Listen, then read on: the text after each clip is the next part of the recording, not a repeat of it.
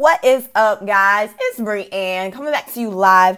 Thank you so much for joining me. I appreciate all of you guys who tune in and hashtag listen up. So look, today is a great day. Some people are not having such a great day. And you know, I always want everybody to have an awesome, amazing, fantastic, superb, wonderful, just awesome day. But some people aren't having such an awesome day because yesterday was a huge day for our country for the midterm elections. And some people are extremely displeased with the votes and the way the things turned out. I almost said the voter turnout, but that wasn't totally it. I guess it's really more a combination of factors. But all in all, some people are not happy about the people that have been elected into different places of power. And some people aren't happy with what the people who were elected into power, what they represent. So because of this, I felt like we should talk about a couple of things. First of all, voting is a voice, right? And voting is the voice of our country. Voting is how you are heard, how you represent what you want. Voting, the process of a free democratic society where we get to choose who we want to be in power to make decisions that impact our everyday lives. That's nothing uncommon. A lot of people I see are disgruntled about those that did not vote. And in some ways, in a lot of ways, actually, a non-vote is still a vote. If you don't go vote, you have chosen to be silent and to just accept whatever comes out of those who do vote, which does not mean that you will be happy. It doesn't mean you'll agree with the people. However, like, you use your voice in not voting to be silent. Now, I don't want this podcast. I know you're probably tired of hearing about politics, or you may not be. I'm not sure. But I don't want you to think this podcast is going political. I'm not going into the crevices of a color or an animal or representation to totally encompass who you are. The bottom line is that all party lines have flaws. Some people feel like the weaknesses or the flaws represent other things or represent power or authority, ploys, money behind those things. Whatever the case may be, the bottom line is each party line, whether you vote, Republican, Democratic, Independent, has flaws. There is not like a perfect way because there are people with opinions, and anytime you have people with opinions, there can always be disagreement. And I think people have to have a mature perspective about that, right? So, in talking about the voice of the vote, your voice matters. I think a lot of reasons why people chose not to vote yesterday was because they don't feel like it matters. They don't feel like their voice is heard. They don't think that their voice counts. When I did go vote yesterday, and one thing that I paid attention to was when I went to slide my ballot into the machine, I seen where the machine had the votes counted, and it was like 865 votes, and then I slid mine in, and it said, "Thank you, your ballot has been accepted," and then it said 866 votes. And I imagine like 866 people. Can you imagine almost 1,000 people gathering together to say, hey, this is how we feel and we need you to do something about it? To me, that is what that paper represented to me. To me, that paper said, no, I don't want you to do this, or yes, I do want you to do this. And I think that that is so phenomenal. Like, for those of you who didn't vote, I don't know why you didn't vote. And I'm not here to harp on you. I just want you to know that it does matter. Like, your voice does matter. And I think that we should also carry this over into our day-to-day lives, not just when it's time to put people in office, not just when it's time to move and act on other people's behalf, to stand up for the defenseless and for the weak and for those who are forgotten and lost or who are not empowered. Like, your voice matters every single day. It matters on your job. It matters with your family. It matters in your relationships. It matters. It matters. It matters. And I think that the powerlessness that you may assign to your voice strips it of the power that it has to enact change.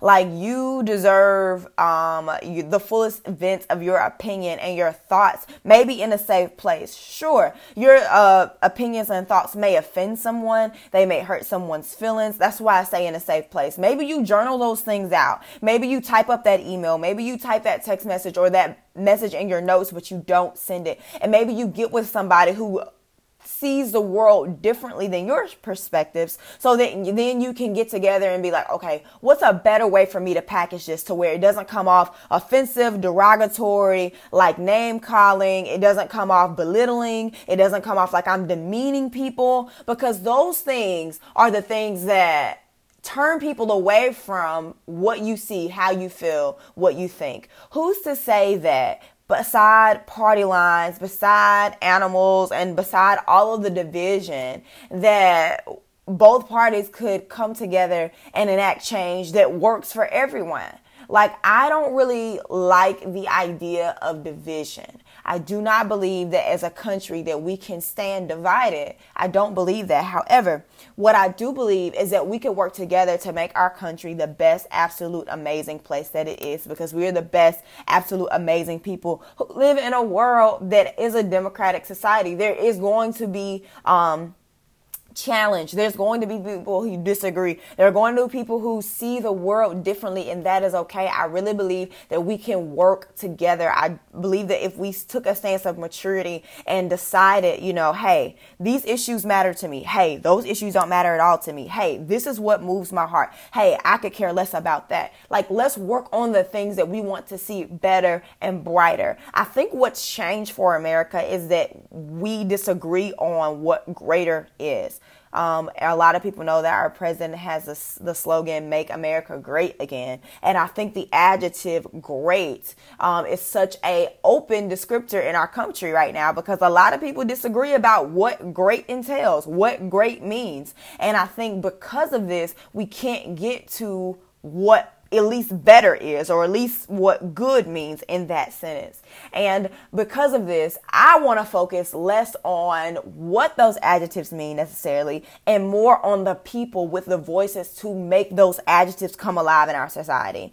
I just want you to know today that, like, if you don't know, your voice does matter, and it doesn't just matter on election day. It matters every day, because your voice, your reasoning, your mind, your heart, your will, those are the things that control your world. Like, they control the eyes by which you see the world, and hopefully, prayerfully, that you are seeing the world through the eyes of Christ. Like, I pray that the eyes of your understanding are enlightened, so that you may know the hope of his calling and how he wants this world to rule. I did a small Instagram TV video, and I put it on my Facebook page, where I said, sometimes you have to understand that no matter what the results come out to be on election day, no matter who's put in office, who's in the House, who's in the Congress, who's in the Senate, who's in the presidential seat, there is one seat that will never be dethroned, that wasn't voted in, and will never be voted out. So you also need to make sure that you have your hope resting and you're secured, anchored